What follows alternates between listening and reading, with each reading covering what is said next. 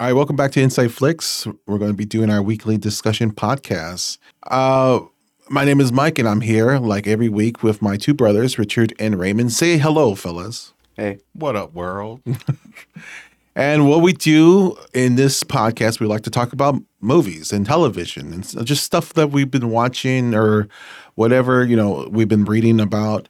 Just a kind of a free form discussion about movies and TV. Let's start with some of the movie trailers that came out this past week. Something big.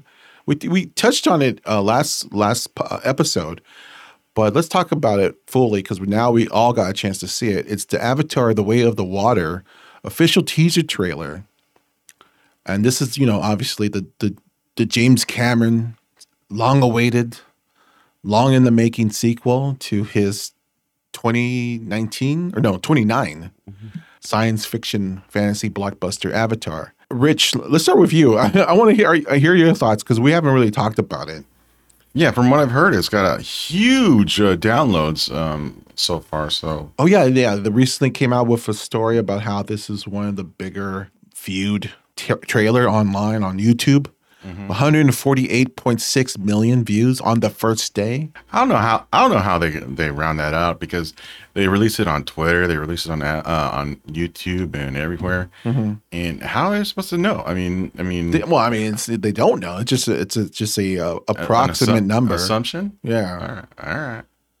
But I think it proves that there's a huge interest in the film. Does that result into box office numbers or ticket sales? I don't know. But I think it's definitely there's an interest around it. Yeah. But what's your thoughts on watching the teaser for the first time? I wasn't impressed that much. I really expected more of a. Well, first of all, I was very disappointed that they didn't release it in 4K, or in being James Cameron. I was I would love to see it released in 3D still. Because when you think of Avatar, he started the 3D phenomenon. Well, the resurgence of it, yeah. Yeah. So, and this is going to be somehow it's going to be 3D. So bring it on, put it up on 3D. But how would you do that? I mean, you would need. What? Are you talking about like the old school red, blue? No, you could put on YouTube. There's trailers for 3D trailers that's been up on YouTube before. A trailer just for like the 5 people that still have 3D TVs like me and you. Well, I'm one of the 5. I have it in my room, and I want to see it in 3D. I mean, again, so that's not gonna happen. but he's James Cameron started the 3D craze. And he's going to kill it with these movies. Because when I saw this teaser trailer, I was so just disappointed by it. It's not that I don't like Avatar. I'm not one of these guys who hated the Avatar movie, the original film. I defend it. I think it's a fun movie. Yeah, because me and you kind of get in arguments about the movie all the time, and because we used to, and because I never liked Avatar. I never really understood the hype for the movie. I had zero interest in seeing the movie. That I didn't even watch it until it came out on Blu-ray. And then I watched it later on 3D Blu-ray to see if it made any difference, and I was like, no, I don't care for this at all. And so I see this trailer, and it really had zero reaction for me. But I know people love it and stuff, so I'm glad they're getting this. It's just I don't know. This is James Cameron's MCU for me. Yeah, but speaking about the trailer, who's the human guy? I mean, there's a human guy fighting with his son. The human guy, Jake's son. Okay, so that's his son. Okay, all right. Yeah, I had to look it up too because who's this kid? And I'm because I thought that was Jake at first, but he's obviously walking, so I thought maybe that he finally got his magic legs. Remember in the first one that the troops said they were do this for you. Well, no, there's a shot. There's a shot of that human boy hugging Jake as the Na'vi character. Okay. And yeah, it looks weird. It looks like a weird. First, I didn't realize that he had a son, and I go, "Oh, did they do it?" Yeah, I mean, he's half Avatar. No. I guess he had a son beforehand. This is the thing. I don't remember Avatar, even though I defend it. I haven't seen it for a very long time. So apparently, I think Jake had a boy before he had this relationship with, or maybe Zoe Saldana's character. Okay, but no, it's half Avatar. No. Yeah. What? Wow. Let me see. This is James Cameron. This is the guy. Do you remember what he wanted to do with Spider-Man? No. Well, he wanted to he just wanted to sexualize it and stuff. Sexualize Spider-Man? What does that mean? He just wanted to make it like a more harmonial thing. Okay, according to Wikipedia, it is Jake and Neytiri. Is that how you say your name? Neytiri? Neytiri, yeah. It's Jake and Neytiri's son. So he is half human, half Na'vi. Interesting. Is it though? Weird. But I mean that was always the direction he was going to go in, right? I guess so, but that means they had to do it without the Avatar, right? Yeah. What's going on with this movie? Yeah. How do you explain that? I got, you know what? Maybe it's time for me to rewatch Avatar. Yeah. But let's get back to the teaser, because despite like some of these questions that we have about, who's this boy and how this is related to, and how did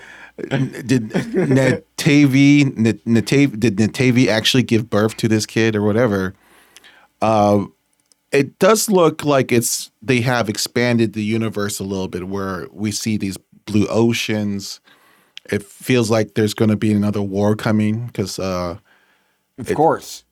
So the industrial corporation is going to come in, probably want to take some of the resources of this planet from Pandora, I guess. And they're going to do it again in the next Avatar as well. Well, it seems like this is the thing. I mean, James Cameron is going to spend the next decade really on these movies, because it's three sequels. That's what he did last decade. Yes, I know. But it's like 3 or 4 sequels now, right? It's like 4 sequels. So it's this one and 3. Has he written the screenplays for more than just this one, or just the outlines? Yeah, I think he's shot like 3 films already. Yeah. Oh shit. Yeah. Back to back. Mm-hmm. What a psychopath. So I really do think that Cameron is putting everything in that he has in these sequels. I mean, at least creative wise. Right. And I do believe that Cameron sees this Avatar franchise as his way to kind of put his name out there with the other great science fiction writers and creators and illustrators and all that, right? So he really sees Avatar as his magnum opus. And you might think that's strange, or you might not agree with that, but I certainly think he wants to. This is like, for me, this is his Dune. He wants to be the new. He wants to be the new Frank Herbert, and this is his Dune. Well, this is the thing this is the only thing he actually created from birth, whatever. Interesting. So. That's a good point. So it's totally original. It's his creation. Yeah. Well, I kind of see it more as like, this is kind of James Cameron, especially if this ends up succeeding, and especially if it succeeds anywhere, just anywhere near as much as, the last Avatar. Then I see this as kind of him doing his blockbuster for this kind of modern day, for the kind of comic book going audience. This is what appeals to them. This is kind of just a movie with a bunch of blue CGI creatures going to wars with guys in robot suits, and this is not what I want to see from James Cameron, but I mean this is this is for today's audience. Well, I think there's some truth in that.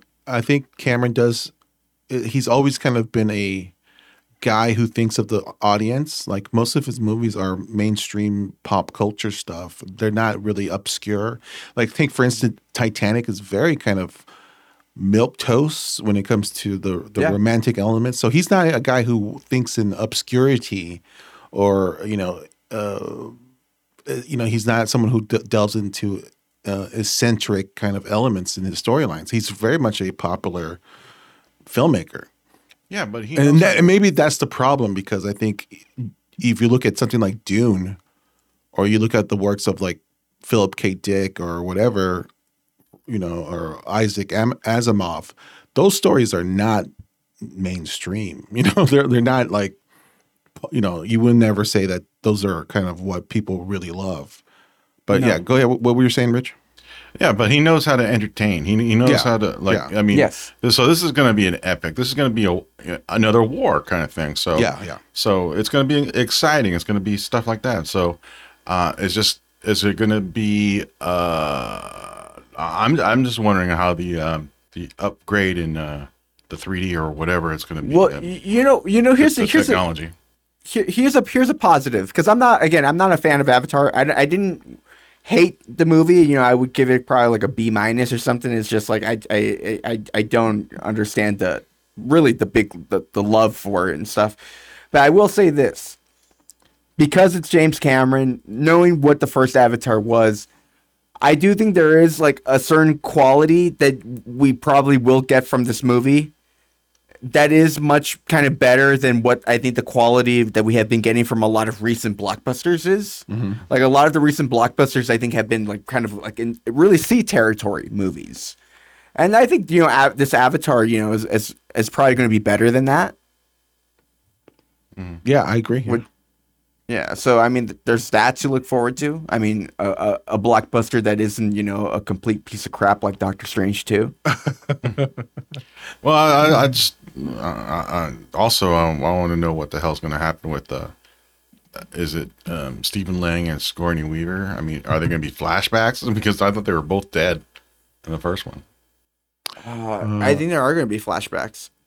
Sigourney Weaver had an avatar. Maybe her avatar lives on. I don't know. Let me ask you really quick. So we never got a 4K Blu-ray release of Avatar. Right. He plans to re-release it. No, but let me ask you: do you think he's going to do like a George Lucas type of thing where he updates the look of the original Avatar to look more like with the effects and updated look of the new Avatar? Not updated look, but the updated whatever technology they're using on it. And if they're really putting a HDR, whatever 90 frames per second, or whatever it is. Yeah. If he'll match it with the first one, he'll try to do the best he can to match it with the first one. That's what. Yeah, I don't think he's gonna upgrade the special effects, because just from looking at this new teaser trailer, I don't see a major difference with the special effects. That's why I was wanting at 4K and stuff like that. So to really compare the notes. Yeah, but from what I could tell, it looks almost. It's a little more detailed. There's a slight detail difference there, but not enough where I'm like, oh my Lord, I'm shitting my pants. It was like, oh my God, has it really been 12 years since the last one? Right. It's almost the same. Oh my God, it looks like it was two years ago. Yeah, it's a little sharper. That's all. And, well, I remember when I saw the trailer for this in theaters, like with Doctor Strange. When the trailer came on, there was like maybe like two people in the theater that were like, "Oh my God, a new Avatar movie! Can you believe this? A new Avatar movie?" And then everyone else in the theater was just like, still talking.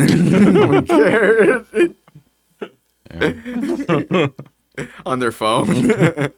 Yeah, I think there's going to be a big generational difference. I think I would say older 30, 40-year-olds are going to really want to go back to the movie theaters to watch this, while younger than 25, I think they couldn't care less about it. Well, again, you could probably say the same thing about Top Gun Maverick. Yeah, Top Gun Maverick's going to be a real eye opener. Eye opener. Yeah, I want to really see those numbers, and because if Top Gun Maverick is a bomb, or not, I think it's going to make money. I don't know if it's going to be a huge hit, but if it's like if it's like say if it really is a bomb, then that's going to be like The Mummy. Like let's see if Top Gun Maverick ends up making around 420 million, because that's what The Mummy made. Mm-hmm. And I think there's a big chance Top Gun Maverick, that's what it's going to end up making worldwide, is around a little over $400 million. And I think Paramount is hoping and expecting the movie to make much more than that, because from what I understand, they spent a lot of money on this movie. Yeah, so we'll see. I mean, we'll see with Top Gun because if Top Gun doesn't make that much money, I think it's going to really be earth shattering. And $400 million is still a ton of money. Yeah, it's just for when you spend this much, on a 80s nostalgia sequel. I mean, and also a lot. That promotion is going to be a lot of millions of dollars into the promotion to promote that movie. So yeah, it's going to be earth-shattering if it is a bomb. And I think a lot of people in Hollywood's going, what do we do next? Do we just all bet on superhero movies and that's it? Well, it's kind of like what you've been predicting behind the scenes, Mike. They're going to start doing sequels and reboots of things from the 90s. Yeah, I think that's inevitable anyway. And I think we already see signs of that coming. White Man Can Jump. 90s and soon early 2000s. Yeah, I mean, pretty soon it's going to be the remakes of the remakes, and the remakes. So maybe that's coming. But no, I think it's going to be all superhero movies, and I think we're going to see more announcements like Bad Bunny, stuff like that. Oh yeah, these obscure comic book movies that don't make any sense, but they're going to have big kind of obscure. Well, not. I guess Bad Bunny is not an obscure superstar, but like these weird superstars that he's playing an obscure character. Yeah. So I think that we're going to see a lot more of those announcements. Like here's, blah, blah, blah. And he's playing this obscure comic character or whatever. Yeah. Here's Dakota Fanning playing Madam Web. Yeah. Well, yeah, that's coming, right? It's going to be even more of that. All right. Another trailer that came out this past week was The Orville, New Horizons. Mm-hmm. Long-awaited third season of Seth MacFarlane's Star Trek-inspired comedy series. Rich, tell us about it. I mean, you've been waiting for this for a long time. Fucking forever, man. No, yeah. I recently rewatched season 2, and I forgot how funny it was, how true Star Trek it was. Mm-hmm. Well, Star Trek Next Generation. Yeah, and more like with the Galaxy Quest kind of hilarity. We got Well, Rich, you're a big fan of Star Trek Discovery, right? Oh hell no. No, these Star Treks are so disappointing. I mean, have you seen the new one? Yeah, I saw the new one. It's more of the same. I don't trust the creators. Okay. Kiva Goldsmith and Alex Kurtzman, or whoever's involved. Yeah, I don't trust them. It's just more of the same crap. I mean, so why do? But that's not the problem with the Orville. No, yeah, why the Orville's getting it right and not the new Star Trek series? Well, you could tell. Look at the ship of the Orville. It's just basic. I mean, it's total like it's coming. It looks like a set. I mean, and then you look at the. It looks like it's a set. It's a Star Trek set kind of thing, and it's really basic. It's keeps it with the traditional looking starships and of the Star Trek Next Generation, all that stuff like that. Mm-hmm. But if you look at Discovery and you look up at this new, what was it, the World something? Yeah, Brand New World. I don't know what it was. They totally made it look like they made it more like a Star Wars kind of thing. They made it more realistic, too realistic. But besides that, like, what other problems do you have with it? Well, Brand New World just started, so I just don't trust it. It was a fine first episode. Second episode was just okay. But I like Anson Mount. I always liked Anson Mount because I was a fan of his in Hell on Wheels. I saw all Hell on Wheels, and he's fantastic. And you loved the Inhumans, right? Yeah, I was so looking forward to Inhumans. He deserves so much better. Well, I did see the first episode of Star Trek New Worlds, and I agree. I think Anson Mount is the only one who's saving that show. Yeah, and it's only one episode, so we can't really tell. But and it at least it's trying to go back to that mission of the week kind of episodes. Like every episode is going to be a new mission, which is not the case of Discovery. It's a kind of a scripted, connected miniseries or whatever. But they continually try to put so much drama on the show, and everyone's crying for no reason. Yeah. It's like a telenovela. Yeah, at points. Like Michael Berman's character or whatever the character's name, played by the girl from Walking Dead. I can't remember, but she is always crying. It's not an episode that goes by that she's not crying, like full on, like bawling. Mm-hmm.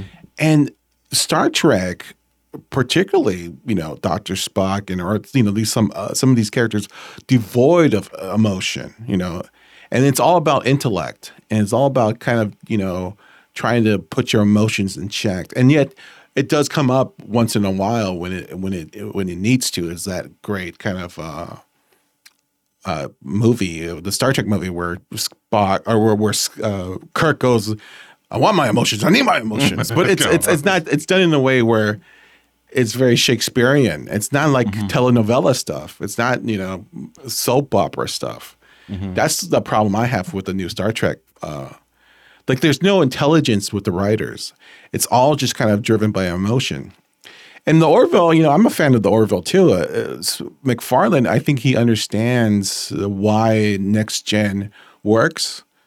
And why and also I think I love some of the episodes where you could see the allegory of some of these modern social issues that comes up. Mm-hmm. Yeah, they handled all of that stuff really well. Those are some of the best episodes on the show, and he still is able to have fun with those episodes and have some humor there. And it's not always like it's not offensive humor. It's And I'm not the biggest fan of Seth MacFarlane. That's true. That's true. I mean, this is probably the best series you like him from. Oh, definitely. Yeah, and I think the writers he is. I mean, look, we'll see what he brings to New Horizon, which is the third season. Which I think we haven't seen when's the last time they aired? Like way back in 2018 or something like that. It was a long time. The pandemic. Yeah, it was a while. They delayed it because of the pandemic and. But I mean, this new season, based off the trailer, it looks like it has a much bigger budget. Yeah, this new trailer was very. They kind of steered away from the comedy. I think they're trying to make it look like it seemed that way a little bit. Yeah. I'm okay with that though, because I do think the comedy in the Orville was a bit hit and miss at times. Like when it worked, but there was a lot of times where it's like, maybe let's focus a bit more on the plot. Yeah, it doesn't have to be so many dick jokes and stuff like that. Yeah. So I'm okay with that actually. Let's see how it turns out. I mean, I'm looking forward to the new season. They advertised in the promo that this is kind of its new home is at Hulu, and let's see how that works out for them. Because with Hulu, I'm assuming McFarlane has more freedom and stuff. I don't know. I hope so. I mean, I hope there's some give and take there. Maybe it's a shorter series or season. But I'm not sure. I'm usually okay with that. I'm okay with short seasons. If it means better, higher quality and bigger budgets for those episodes, then I'm okay with that. Well, I'm just glad that we're getting a new season because the last week or so they announced like a lot of cancellations of TV shows. Like they cut a lot of fucking shows. like Magnum PI was cut. But I mean, like there was like a lot of CW, DC Legends of Tomorrow was cut. I mean, Everything on the CW got canceled, right? Batwoman was cut. If you were even close to the bubble, you're cut. Yeah, I mean they just took the axe and just start swinging, and they didn't stop. Naomi, which was a new series that came out this year, that was cut. Roswell was cut. Yeah, I think they're gonna go more reality TV. Anything cheap. Oh, game shows, right? Yeah, That's probably the cheapest thing they could do. yeah, And now bringing a lot of numbers. yeah. Because shows don't work. Well, for the networks. Yeah, Yeah, for the networks. yeah. Well, let's talk about a little bit about Fred Ward. Fred Ward was this character actor who passed away, and he was 79 years old, and I guess he's best known for Tremors, or at least that's how I remember him from.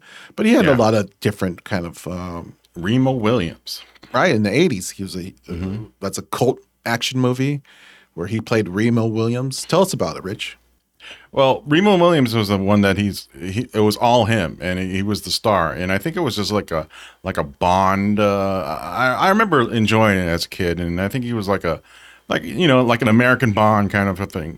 Like a spy. Yeah, like a hero. Yeah, it's part kind of karate, part James Bond, part kind of save the president kind of thing. But I remember always being in the Statue of Liberty. That's the poster. The fight, the main fight.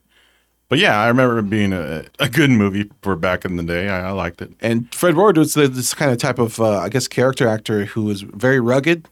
And he kind of, I guess you could say he was like this next generation of, or his generation of like maybe Charles Bronson, or I don't know, like more maybe a obscure character actor. He worked with Clint Eastwood. He was in Escape from Alcatraz, so that's one of his breakout roles. Eventually got to the huge cast with The Right Stuff, and that was a huge hit for him. And then, of course, Silkwood, but his best film that I remember is Uncommon Valor. That's the best one. That's the ensemble I remember. I remember that movie for sure. That's Vietnam kind of. We're gonna get someone stuck in Vietnam. What's it? Gene Hackman's son. It was Patrick Swayze's brother. No, Gene Hackman's son. Oh, okay. Was a POW. Patrick Swayze's brother was either killed or also I think he was killed, but he was part of their team. He was part of their team. Whatever. He was the son of their Fred Ward's team. Whatever. So Gene Hackman is basically the colonel, and he's getting his old Vietnam buddies back into action to save his son, who is left in Vietnam as a prisoner, a POW. Right. And it's like kind of like it wasn't his old. Yeah, I guess his old team. Yeah. Yeah. I mean, yeah. And then Patrick Swayze was the younger brother of one of the members. Right. Or son. Or son. Maybe son. Yeah. Maybe it was son. Yeah. But Randall Tex Cobb, baby, Sailor. and that dancing in the end. And Reb Brown, who was Captain America in the first Captain America. Yeah. He was the blonde surfer-looking guy. He was the first Captain America. Reb Brown, he's in it. And who's the other characters? Oh, Tim Thomerson, who was a great kind of B actor. No one really talks about this movie. I love this movie. No. Fred Ward was like the bomb guy, right? Or something like that? Yeah, exactly. He was like bomb expert. Or was he the tunnel rat? I can't remember. Well, he was a tunnel rat too. Okay, what? Maybe he was just maybe he's the Wolverine of the team. Yeah, he was great. Yeah, he was great. Yeah. Raymond, do you know Fred Ward at all? Yeah, but Tremors at least. Yeah, mostly from just like kind of like lame action movies or like lame comedies. Naked Gun 3 and 3rd. You mean great movies, great action movies. Not from the best films. I never knew him from, I guess, like some of his more prestigious work, I guess, like Shortcuts or stuff like that. I never got around to seeing that one. Yeah. Yeah, and I never saw any. I never saw Reno Williams or I guess any of his early like big leading roles and stuff like that.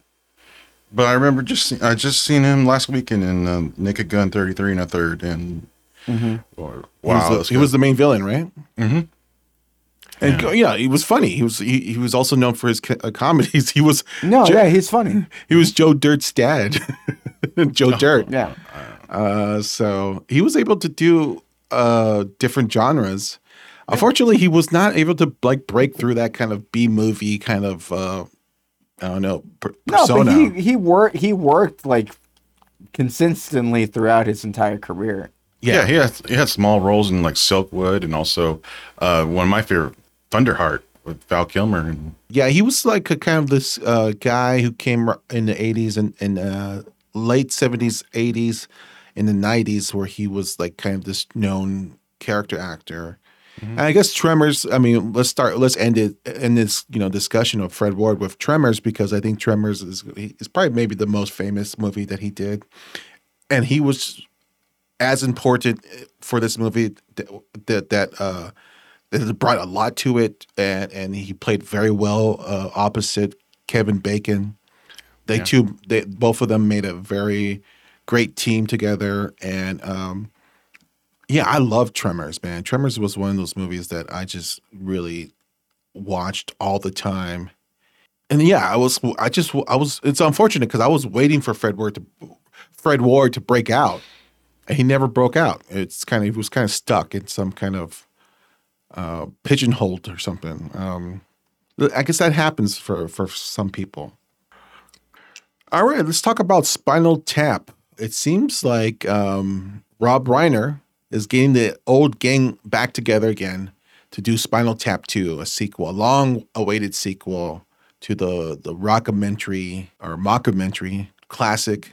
I don't know. I mean, is this a little bit too late? Well, honestly, like when I heard this, like I was like, this is so desperate. This is a dumb idea. This is bad.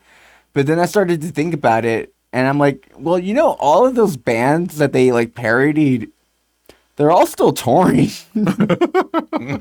Yeah, sure. So then I was like, you know what? You could probably make a pretty funny mockumentary with these guys again. I mean, I'm like, you know what? I think they could do it. I think it makes sense. I think you could do it. Well, it's Christopher Guest, it's Michael McKean, and it's Harry Shearer. Yeah. And they're going to be coming back together for this thing. Now I heard that, and these guys still get back together every now and then, and they do albums. Shows like yeah. I mean, they still get every like, I don't know, 10 years. Yeah. So. Well, I heard that the main reason behind this was that because the copyright was going to run out, so they had to do something to maintain the copyright for these characters. Oh. I'm not sure if that's if that's just a rumor or whatever, but I heard that so they needed it to do at least something to maintain the copyright for the movie because it's been so long. Yeah, I don't know. I mean, look, if they could come up with a really good story and a really good hook, I think this would be funny. Spinal Tap. It's the band Spinal Tap is actually a very funny concept. To have these kind of, it started out as these egotistical, kind of stupid rock stars. And I think when it came out in the early 80s, was it early 80s or? Yeah, I think it was early 80s. It was kind of making fun of like kind of that Led Zeppelin era kind of, I don't know, Bob Dylan type of rock star where they were taken way too serious, right? People were, like the Beatles, right? So every time the Beatles said something, they would write news stories about what they said, and they were taking everything they say too seriously, and they would make big news about it. Like the Beatles said they were, like I remember John Lennon said like he was bigger than God or Jesus. And I think that was the kind of the impetus of this is Spinal Tap. They were kind of saying, no, these rock stars are not really anything. They're kind of stupid, and we shouldn't take them that seriously. And I think that's what's so funny about it. So to bring them back to modern day, and I think it would be a very interesting idea if they kind of to have these characters come back and then have someone say, "Hey, maybe you should stop rocking." Because didn't they do a reunion tour not long ago? I mean, maybe like 20 years ago. Oh yeah, I mean they kept on doing this character. I think they did one like 10 years ago. Yeah. I think they went on Jimmy Fallon show, right? Oh, that Didn't they? Or maybe I'm thinking something else. But it seems like they have kept together. Yeah, they always get back together for every decade or so. Yeah. So if they could get, Netflix, they'll write a check, no problem. Yeah, I think this has definitely come out on the streamer. But let's just say that this were to come out in theaters. Like, I don't see this being a hit at the box office. Like, if the Andy Samberg movie, Pop Star Never Stop Popping, ended up being a massive box office failure. Mm-hmm. I don't know if this is Spinal Tap would be a hit, with today's audiences. Mm-hmm. Right. But, I mean, you never know. We'll see. Well, maybe it'll start with DJ Khaled and yeah. What's the worst scenario for the sequel? To have all like DJ Khaled and like all like Cardi B, like all having. Well, I think there's a huge chance that all those people will pop up in the movie. Yeah. Well, see, that's the thing. I don't definitely Machine Gun Kelly. Yeah, is that going to be the joke? Like, here's some old rock stars. Now they have to rub elbows with like these modern day kind of music stars. Well, I don't know. We'll see. Maybe that's just part of it. Well, yeah, like you said, we'll see. We'll see how it goes. Let's talk really quick. Let's talk about James Hong, character actor, beloved character actor. At 93, he has finally got recognized with a Hollywood Walk of Fame. This is kind of a campaign that happened during the last couple of years. They were trying to get his name into the Hollywood Walk of Fame. He's now the star or co-star in Everything Everywhere All at Once. So it's great timing. He's able to promote the movie and also get recognized for his work. There was an article that came out like a couple years ago where they kind of talked about his credentials and how he was kind of they kind of announced him or revealed that he was probably an actor with the most credits under his belt. He had like 460 television shows, like 150 feature films, and he also had a lot of voices. He's known for Blade Runner. He's known for the voice of Kung Fu Panda.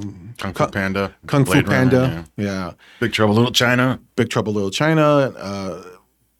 It's just great that we are recognizing these people, these character actors. And yes, it's took forever, but at least we're doing it. It's never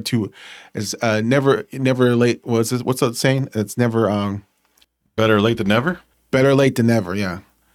Yeah, Rich, what's your feelings about James Hong getting this award, this Hollywood Walk of Fame? Yeah, I mean, I saw when he got it, and he looked like he really enjoyed his day in the sunlight, in the spotlight, and it's well deserved, man. I mean, he has a long career. Him and Mako should have had one also. I mean, who also deserved one, but yeah, Mako 2006, yeah. It's unfortunate that Mako died 10, 15 years ago. Mm-hmm. Great Japanese actor. A Japanese American actor. Yeah, and I thought he had a star in the Hollywood Walk of Fame like a long time ago. Who, James Hong? Yeah, I'm just kind of surprising that he just got it now. Every time an actor gets one, I'm always surprised that they're just getting it now. I'm like, really? But how'd that other person, get one, like 5 years ago or whatever? How did Ryan Seacrest get a walk in the Hall of Fame? Oh, you know what? Mako did get one in 1994. So yeah. Oh, good, because Mako, he's been a character actor in the 80s too, and his name came up because we're going to celebrate Conan the Barbarian's 40th anniversary, and he's in that movie. So Mako, he's also connected with James Hong because they both kind of are the founding members of this acting troupe in Hollywood, right, called East West Players, that have been a very influential organization to help promote Asian American actors. And so it's great that we're seeing these guys recognized. Yeah. Raymond, how was I haven't seen Everything Everywhere All at Once. Is James Hong great in that movie? And does he have a large part, or maybe he has a smaller part? It is a smaller role, but he is fantastic in the movie, and I do think it is like his. Well, yeah, I think it's one of his. I think it's his best role in years. Mm-hmm. I think that's the best way to put it. I don't want to say it's like his best performance in years, because I really do think he's a guy that always like kind of gives it his all, and he's always great no matter what he's doing. But yeah, he has a lot to do in it, because again, it is a multiverse movie, right? And he's doing kind of various different versions of the same character. And when we first see him in the movie, it is kind of like depressing, because he's playing like this kind of like weak old man, and he plays it really well. Mm-hmm. But then later in the film, you see him play the much energetic versions of that character, and yeah, I mean, it is truly a fantastic role for him. So it is kind of a great time for him. And 93 years old. Jesus. Well, yeah, I should have got it a long time ago.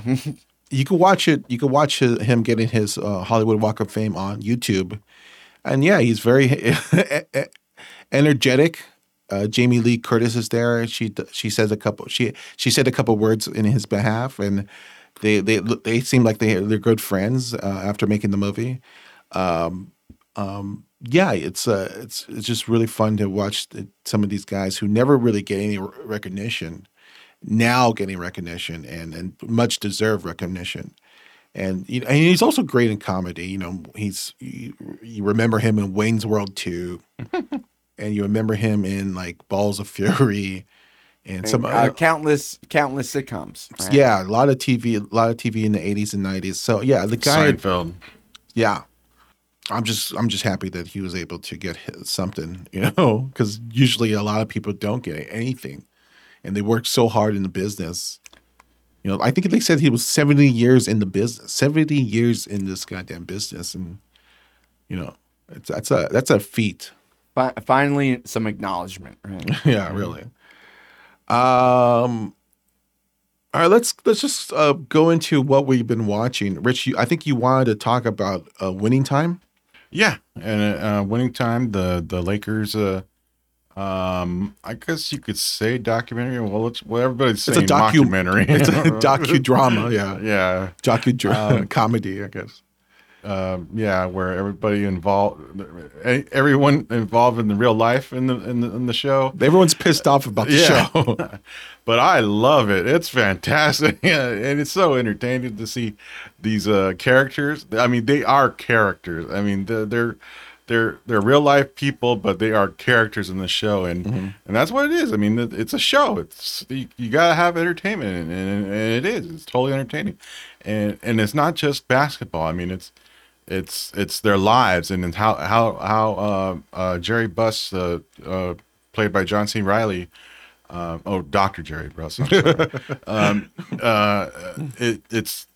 It's one of his best performances, and I would really love to see this show get Emmy nominations, and it was a good show. It was a good show for HBO. It just and I'm glad it got picked up for season 2. Yeah, I mean, Jerry West came out. The real Jerry West came out and said he hated his portrayal. Mm-hmm. Kareem Abdul-Jabbar came out and he said he hated the movie. He said it was totally fiction.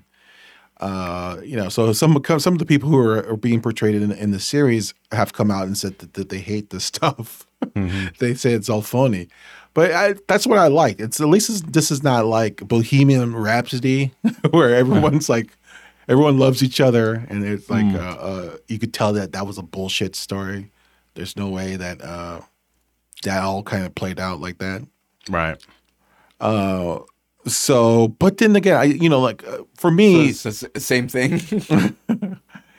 But for me, for Winning Time, I think when it focused on the basketball, I think it was probably the best stuff I've seen all year. Yeah. There's one episode where Tracy Letts playing the coach, Jack McKinney.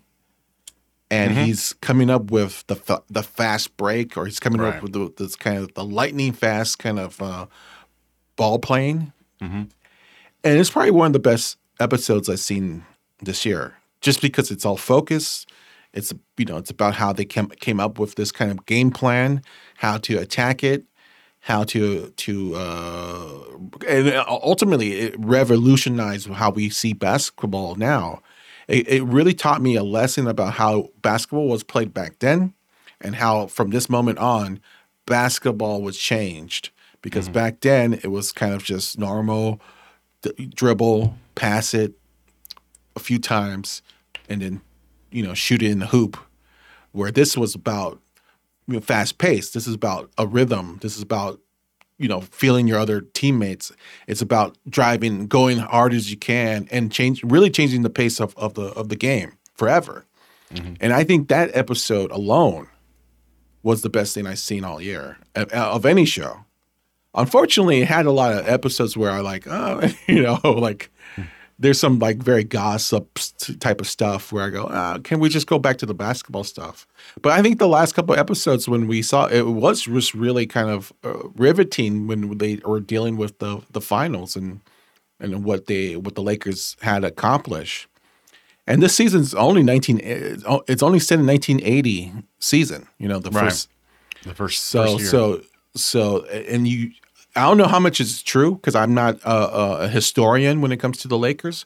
So I don't know how much of that stuff is made up, but there was a lot of drama that happened, and I didn't really realize that Pat Riley was a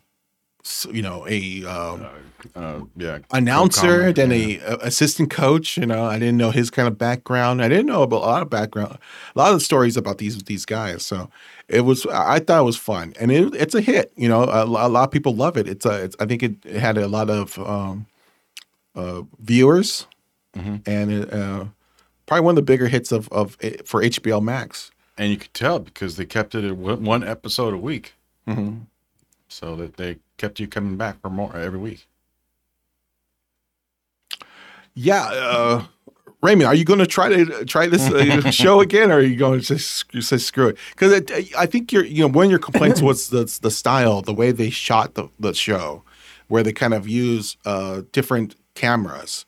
There's video camera, there's kind of 16 millimeter, and then different other kind of TV or digital cameras. Yes, you're right, Mike. For me, the show is very over stylized, but that's not the only problem. I also just didn't really like the way it was kind of written. I just thought it was very kind of over the top and just it wasn't what I was expecting from the show. And a lot of the criticisms I've heard from you from since then kind of make me think that my criticisms kind of continued throughout it, and the problems I had with the series kind of continued to get worse. And while I'm sure there are bright sides, the bright sides that you guys have brought up to me don't sound good enough to overcome the things I don't like about it. Okay, that's fine. Is there something that you've seen recently, Raymond? Yeah, I guess I saw something on Netflix that you guys also watched. Probably the number one movie on Netflix right now, I would say, probably. I'm guessing. Is it? Yeah. Well, you're talking about senior year? Yeah. Okay. Is it the number one movie on Netflix right now? Yeah, according to Netflix, yeah. Oh wow, really? Yeah. Okay. So this is the Rebel Wilson comedy. Rich, how would you describe it? It's kind of like a high school girl goes a cheerleader. High school girl who was gets in a coma. Who was battling against to become popular, more and more popular, and to fulfill a wish of to becoming a prom queen. After a stunt gone wrong, where cheerleading stunt gone wrong, slips into a coma or gets for 20 years, and wakes up. And comedy ensues. She decides to go back to school and finish her senior year. Like a bunch of kind of PG-13 comedies that come out throughout, I guess, the early 2000s. That's what I would say. Yeah, I mean, I think that's kind of what the movie was going for. Like when you watch the film, it's a very kind of safe comedy. I guess the one thing that I would say kind of stuck out to me is that there is this kind of like, I guess, commentary in the film about how in the 90s, I guess, you know, people were I guess more selfish or whatever, and I kind of cared more about themselves. And there's kind of this commentary now that all the people kind of like got bullied back then, I guess, are kind of now in charge and are kind of like making everything all PC now. Yeah, I guess so. Yeah. Yeah, I guess That's something that kind of stuck out to me. But they do it in a way that's very kind of I don't know. safe, right? A little safe. Yeah, very safe, safe, in a very safe way. Yeah, it seemed like they wanted to make a kind of a commentary about the differences between these two generations. These guys who kind of grew up in the late 90s and early 2000s. And they're making jokes about both sides. Yeah, and then but they never really kind of go into it and like try to pick a point or whatever. They kind of drop it. I mean, at one point she's like saying stuff like, "Oh, you know, you can't say gay or whatever. You can't say certain words now because they're kind of not PC." And so and also about competition, like they don't want to inspire competition with the young kids now because everyone needs to get a trophy. I think they were trying to make a commentary on this kind of trophy generation. But they don't go into it, or they kind of stop and say, well, I don't want to offend these kids because maybe that's our core audience, so let me back off or something. And so they play it very safe, and they play it right on the middle of the line there. And I don't know. I mean, I like the concept. I like this concept of like someone getting in a coma, waking up and saying, okay, let me finish high school now. I kind of think that was a funny premise. That's what I got from the trailer. But Like a sketch. yeah, but it just didn't turn out to be that funny at all. It's not That's the problem with the movie. Yeah, right? it's not funny. I agree. It's not I mean, I think the cast is actually pretty good. I mean, I don't think I really had any. No, I didn't have any issues with anybody really in the cast. I think the cast is kind of what saves it from being a complete disaster, really. Yeah, I mean, Sam Richardson, who's been funny in other TV shows or film, he's in here. He's okay. Mary Holland, who plays the Rebel Wilson's best friend, who's now the principal of the high school, she's funny in other stuff too. I've seen her being funny in other stuff, but here she's like she's okay. Chris Parnell, who's from SNL. We've seen him, Anchorman. He's hilarious in Anchorman, and he's okay in this. He's fine. Well, he's not playing a comedic role in this movie. No, he's playing the Rebel Wilson's father, and he's actually does a good job. He does a good job playing the father. He has a great voice. I mean, it is weird. It is weird casting because he looks like almost younger than Rebel Wilson at times. Rich, what's your thoughts on senior year? Yeah. It's from a TV director, and I think it's not very well done. Yeah, the premise the premise was more. Yeah, the whole premise was good, but the what they brought to screen was just not fulfilling at all. Yeah, and Gory Rice was really good as the young Rebel Wilson, I guess. Angouria Rice, she's from the Spider-Man films, and she was in Nice Guys. Yeah. She was really good in Nice Guys, like really great. And here she's kind of playing a socially obsessed cheerleader who gets in a coma, and then she wakes up and she turns into Rebel Wilson. What's your thoughts on Rebel Wilson? I mean, I find that now that she is older, it's kind of the same problems I have with Will Ferrell. This kind of antics, these kind of slapstick antics works when you're much younger. And when she hit a certain age, and I see this in like some of the recent Will Ferrell comedies, it becomes not funny anymore. It becomes sad when you're acting like this, you know? And that's why I kind of like, that's the thing that didn't work for me. Well, Rebel Wilson is doing this kind of stick that we've seen her done before, but it's now that she's in this, you know, have gotten older, it now has become just kind of tired, I guess. No, I think it was just the script itself. I think she did a fine. I think she did an okay job. Justin Hartley from This Is Us did very good in his role. He's the only one. Him and Chris Parnell is the only one who delivered the laughs. Yeah, everyone else was just okay. I mean, it's a Netflix film. It's a Netflix film. It's unfortunately, yeah. Well, to just add a little something about Justin Hartley, because I think when Justin Hartley comes in around the halfway mark, and he's playing Rebel Wilson's old flame, her ex-boyfriend from high school. Now he's married to Rebel's rival. And I thought he was hilarious. You know, he's the guy. He could have easily played a bigger dickhead. I mean, but no, he played it cool. I mean, he was good. He was a good dude. He was a pompous prick too. I mean, I like he. I know him from This Is Us, where he's kind of playing like he's playing a character that's nothing like this character. And I found it very funny because it seems like he was tapping into his version of James Spader. And like he was playing a James Spader type of character from like Pretty in Pink or something. And I disagree. I don't think it was that heartless. Okay. Yeah, I mean, he wasn't that heartless. But I mean, I think he was trying to tap into that stuff, right? He's a little bit of a weasel. But I don't know, man. I don't know, man. I thought he was so thinly written that I think you really have to stretch it to even come up with those things. I think they could have easily centered this movie around that relationship, and it would have been a lot funnier. And I don't think Rebel Wilson needed to go back in high school and become a cheerleader again. They could have easily write this kind of scenario where she wants to go back to high school and be the cheerleading coach. No, but she had the death of her mom thing, or whatever. The last wish kind of thing. I mean, rewrite that too. Mm.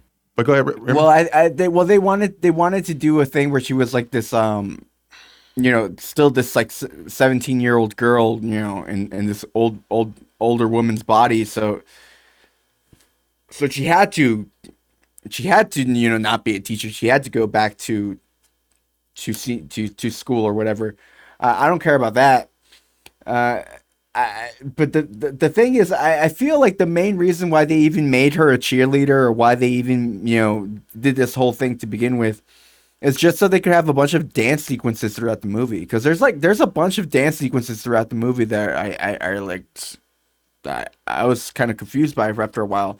And the whole third act is just one long dance. Mm-hmm. Yeah. I mean, yeah, I mean, and it would have helped if Rebel Wilson was a better dancer. Well, the thing is, because like when I saw the trailer, I go, because I do like this premise. This old, this middle-aged woman going back to high school, because it's the same premise they use in this show that I used to watch all the time called Strangers with Candy. And in that movie, or in that TV series, you had Amy Sedaris playing ex-alcoholic drug addict who's trying to get her, high school diploma, and it works. It works because it's a kind of a parody of a after-school special. And so, if you're looking for that type of concept, I will suggest. Go watch Strangers with Candy. I don't know if it's available anywhere. I think it's on Paramount Plus or something, but that's a much better kind of absurdist comedy series. Yeah, this is more like the House Bunny, the Anna Faris movie from like 2005 or something like that. This is more like that, or like one of the Adam Sandler produced movies from the early 2000s, like The Hot Chick. That's what this is more like. I think this was playing more into the Pitch Perfect crowd, or what was that cheerleading movie in the 90s? Bring It On, something like Bring It On or something like that. But Bring It On makes trying to be like a House Bunny. I thought, or like a female like Will Ferrell movie or something like that. What's that one with Tommy Lee Jones? Man of the House, Man of the House, something like that, or something. Yeah, yeah. It's that. I don't know. Harmless. It's a harmless kind of comedy that I didn't laugh at one time, and so I don't know. What's your grade? Let's just grade this. I laughed once, but I don't remember what it was at. So there's that. What's your grade? I did a C-. Yeah, I was gonna give it a D+. Yeah, I'm thinking I'm in between that, but I'm going to lean D+. Although I didn't hate myself for watching it. So a lot of times when I watch a kind of a D+ D movie, I go, why did I spend my 2 hours watching this? I didn't have that kind of feeling watching this movie. It's just like, oh, this is just a missed opportunity for a funny kind of comedy that never really came to fruition. Yeah. The movie didn't even try that hard, really. Yeah, I say definitely skip it. And I don't think anyone needs to watch this, but if you are want to watch it, it's called Senior Year. It's on Netflix right now. It's not for us. Yeah, it's not for us. Is that it? Is that the only thing we watched? Oh, all right. So before we go, I want to quickly talk about The Fifth Element. I didn't realize that this last week was like the 25th anniversary of The Fifth Element. This is the Luc Besson science fiction fantasy epic that stars Mila Jovovich and Bruce Willis and Gary Oldman. Who else? Is there anyone else I'm missing? Chris Tucker, and Ian Holmes. And so you know what? I said, let me check this out. I haven't seen The Fifth Element in a very long time. And so I rewatched it this week. And I should start by saying that I was never a big fan of The Fifth Element. I remember watching it in theaters in 1997. And I go, I don't think I like this movie. Rich, You're wrong. Did you like The Fifth Element right away? Yeah, right? because I was a big fan of the taxi cab scene right away. That was just so eye popping when I first saw that in theaters and stuff like that. That was just like I was like, cool. That's exactly what I'd love to see in this kind of films. But yeah, it's very French comic booky sci-fi, which I enjoy. It's a different look altogether, and I enjoyed it. It's very creative, and Bruce Willis does well, and Mila Jovovich. Raymond, what's your thoughts on The Fifth Element? Are you a big fan of that movie? It's a weird ass movie. I don't know, man. I like it. I definitely like it, but it's one that grew on me. I mean, when I first watched it, I was like, "What the hell is this?" Mm-hmm. You know, I think I might have hated it the first time I watched it. But I mean, there was always things that I liked about it, like Bruce Willis, and I mean, I feel like with Bruce Willis in that movie, there's almost like there's this whole aspect like he's in the movie he doesn't belong or something like that, and it made it fun for me early on, but I've learned to appreciate it, more aspects of the movie over the years, but it's still a movie that I'm very kind of like baffled by every time I watch it. It's a weird movie. It is a weird movie. It's a wacky kind of science fiction film that's more lighthearted. It's a comedy, really. I mean, it's a comedy. It's kind of, I would say, it leans more into Super Mario Brothers or than Blade Runner. You know, like something like those crazy 80s science fiction comedies. It's almost like the live action adaptation of Tank Girl. Yes, it's very much like Tank Girl, and I love Tank Girl. And Tank Girl is also a movie that I watch, and I'm always just like bewildered by. What am I watching? Bewildered by it that it got made, or bewildered by Yes. just where there's Ice-T is a huge talking kangaroo and Everything. Yeah, I loved Tank Girl when it came out, but I was much younger than when I watched The Fifth Element. So, Fifth Element, I was like right into Pulp Fiction came out a couple years before that. The Professional came out before that, and so I was more kind of I wanted more dirt, I wanted more darkness, I want to see kind of Blade Runner stuff. And when The Fifth Element came out, I'm like, what is this crap? So the only problem I had back then watching it was Chris Tucker's character was I thought he was annoying at first. Oh. But then rewatching it and then understanding that he was doing like a Michael Jackson Prince impersonation, I was going, oh, okay, that's what he's doing. And then now I'm going, oh my God, he's ahead of his time. I mean, it's like he's doing a character that's you could see on MTV now and stuff like that. It's all the Instagram people now. Yeah, right? yeah, exactly. But just even having that character there is like, man, this is a weird movie.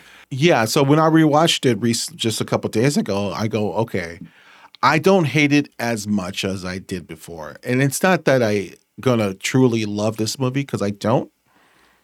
But I like you, Raymond, I kind of appreciate it. I think that there's a lot of stuff to like about. And I understand what you're saying about Bruce Willis, because he's very much an American icon, and he's kind of stuck in this middle of this kind of French, English, space jam extravaganza. And sometimes he works and sometimes he doesn't. But as an actor, or the character, Corbin Dallas, he's good. He's actually great in the film, and but I think hands down the when I was rewatching it, it's really kind of the star-making performance of Mila Jovovich who wins me over. I mean, I think her performance as Lilu. It's not Resident Evil. It's not. No. I'm sorry, but it's her performance as Lilu. It's that's the thing. You go, okay. Now this is why this movie exists, so we could get this performance and get this kind of character, and it becomes this iconic thing now. And as much as I think Gary Oldman is having the time of his life playing Zorg, this kind of weapons dealer guy with a Austin or Texas accent or whatever it is, and that's fun. But I think it's Mila and her performance. And rewatching it too, I didn't really appreciate Ian Holmes' performance. He's funny in this movie. He's hilarious. He actually understands comedy. I don't understand why we didn't get more comedies from him. But he's funny, and he's working against Chris Tucker in some scenes, and he's like toe to toe. And Bruce is able to kind of play into his comic sensibilities, because he comes from a sitcom background, and he has some really great funny bits too. So if you could see it as a comedy, I think you'll like a lot more. And so 25 years, I didn't realize it was that long ago. And nowadays, I think it works. It's a very light movie. There's no big kind of deeper kind of ideas behind it. I mean, it's really just about love. The power of love is going to save us all, and you could like scoff at that. But I think at that time in the 90s, we were kind of thinking that's all you needed. We were more kind of optimistic back then. But also, I think part of the reason why the movie works is just because Luc Besson really kind of like created just this world. Even if the story is simple, if it's just a movie about love, I mean, he really created like this whole world to set it all in. That's very kind of unique, and like kind of like you guys were mentioning earlier with the Chris Tucker character. I mean, that's a character that almost feels like it could have been a character from like a decade ago or whatever. And and I mean, and that's because again, the world that he created was so detailed that you could draw these like parallels to today, and I think that's part of the reason why the movie still kind of lives on today. I felt it more like a sci-fi comic book, and you could tell during the taxi cab scene, I was like, once you see that, I was going, oh my god, that's Jeff Darrow coming into the screen right there, and but also that scene. I always liked Eric Serra's score. I mean, I loved him in GoldenEye and Leon the Professional. I bought the CD. And The Fifth Element. I mean, I love that scene where the taxi cab scene when he's running away from the cops. Always a great piece of music there. Yeah, I mean, I think it's very Parisian, right? It's very kind of like this, different elements from different cultures. That's very French too, and it comes out of nowhere. Yeah, I guess it fits well. Yeah, I agree with that scene when Lilo jumps out from the balcony or jumps from the ledge into the street, essentially, the street of all the cars, that floating cars. It's probably one of the most iconic scenes in the movie, and it stands out. And it's a scene that you remember all the time. Even if you haven't seen the movie for a very long time, you'd still remember that scene. And that's the power of what Luc Besson did with his films. He knows how to film these type of imagery that lasts forever, and I think that's what makes this movie pretty special. But I mean, what's some of your favorite scenes in the movie, Rich? Yeah, besides the taxi cab scene, probably the Gary Oldman choking on the cherry.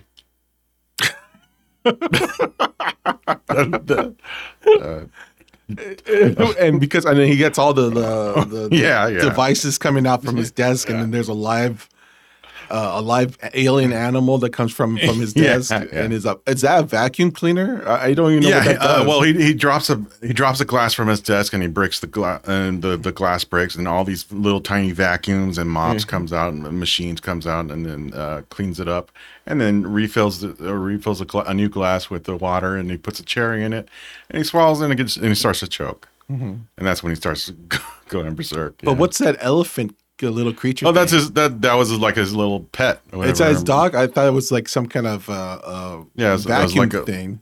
No. It looks like from the Flintstones, like straight from the Flintstones or something. He looked like whatever the piano playing thing in the Star Wars whatever the blue piano playing Max Bebo. Okay, yeah, it's like kind of like that character, but rainbow. A baby one, baby Max Rebo. Raymond, you have any like favorite moments in the movie? I don't know. I guess I like the scenes with Bruce Willis and Mila Jovovich, and I guess their journey. No, nothing necessarily specific. I mean, I'll say this: I'm not a big fan of the opening. I think the opening is always like I'm always like, what the hell is going on over here? Like with the pyramids and stuff. Yeah. That's very weird to me. Yeah, the pyramids, they're setting up this kind of history behind the movie about how, there's a prophecy and stuff like that, which again... It felt Stargate to me. That's yeah, I don't know if it needs to be that complicated, but I mean, I guess there's a myth or an idea behind the movie. Well, yeah, they every 500 years or something like that, they appear. Yeah, there's a prophecy that the fifth element will appear to save us.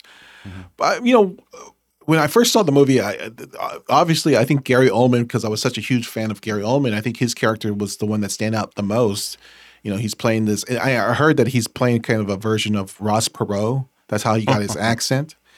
And so, but he's playing like this evil a weapons dealer. The way he's teaching the weapons to the creatures there, the mercenaries, the alien mercenaries. I thought that was very funny, but.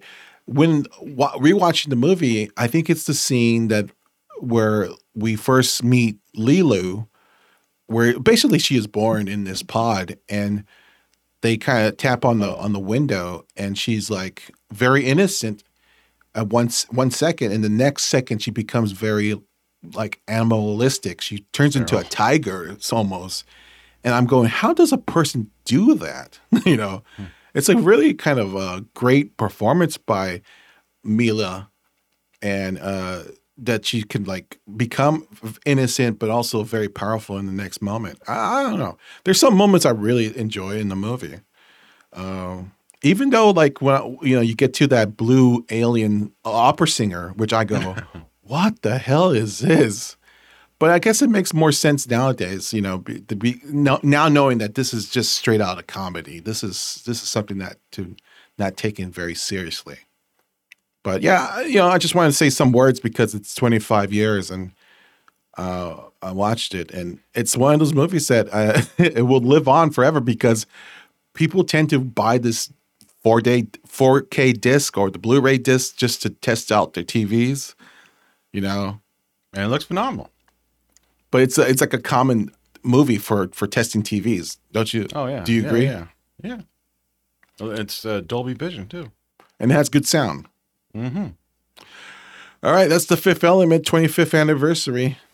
I saw it on Amazon Prime, but you saw it on the 4K disc, Rich. Yeah, and you like the transfer on that? Yeah. Okay. All right. That's it for this episode of Inside Flicks. We talked a lot. We'll be back next week with another discussion.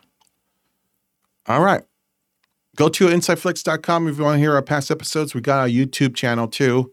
You could go search Inside Flicks on YouTube and you can see our content there. All right. Thank you for listening to Inside Flicks. We'll see you next week. Bye-bye.